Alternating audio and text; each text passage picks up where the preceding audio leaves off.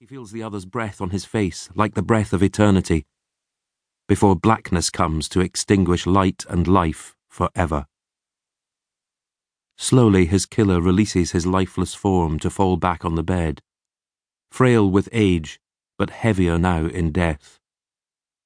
The click in the dark seems deafening, and the light that falls upon the bed, like the dead man, almost shocking. Hands in latex gloves untie a canvas roll and open it out on still warm sheets. Light reflects on a choice of 5 glinting, sterile scalpels.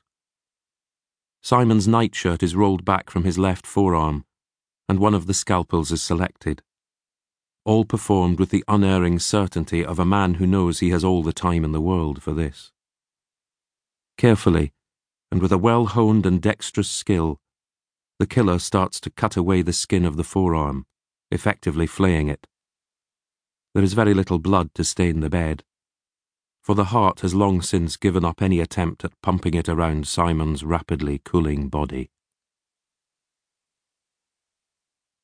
2015. Chapter 1. Glasgow. 1. Jack stepped down from the bus almost at the end of Battlefield Road and raised his head towards the darkening sky with a sense of foreboding. He took in the brooding silhouette of the smoke-stained Victoria Infirmary that climbed the hill above the field of battle where Mary, Queen of Scots, was once defeated by James VI, and felt as if someone had just walked over his grave. He knew in truth that he no longer needed his stick. Most of his strength had returned, and the prognosis following his minor myocardial infarction was good. The diet they put him on had successfully lowered his cholesterol, and the daily walking, they said, would do him more good than an hour in the gym. Still, he had grown to depend upon it, like an old friend. He enjoyed the feel of the brass owl curled into the palm of his hand, steadying, reliable, unchanging, unlike everything else around him. Gone was the old Queen's Park School, abandoned, then damaged by fire, and finally demolished. The Battlefield Rest, with its green and cream tiles and clock tower, once a news kiosk and waiting room for city trams, now an Italian restaurant. The red sandstone Langside Library was still there, a final gift from Carnegie, but the infirmary itself, filled for Jack with both formative and final memories, was due for closure, its functions to be replaced by the new Southern General. His tonsils and adenoids had been removed here as a child.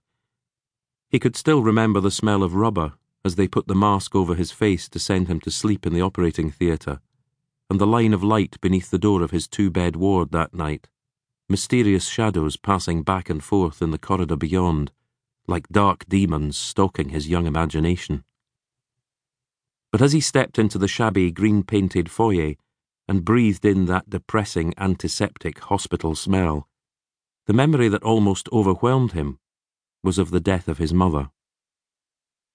Those dark winter evenings he had spent at her bedside, finding her sometimes distressed, at other times almost comatose, and once lying in her own filth. And then, finally, the night he had arrived to find her bed empty. Moved, the ward sister told him, to another building. It had taken him some time to find her, and when he did, he felt as if he had stepped onto a stage set for some dreadful denouement. A cavernous Victorian ward, chaotic in its arrangement of beds and screens, light in pools barely permeating the darkness. She had gripped his hand, scared by the moans and occasional cries of unseen patients, and whispered, "They've brought me here to die." And then, "I don't want to go alone." He had sat with her as long as they would let him. Then visiting time was done, and they told him he must leave.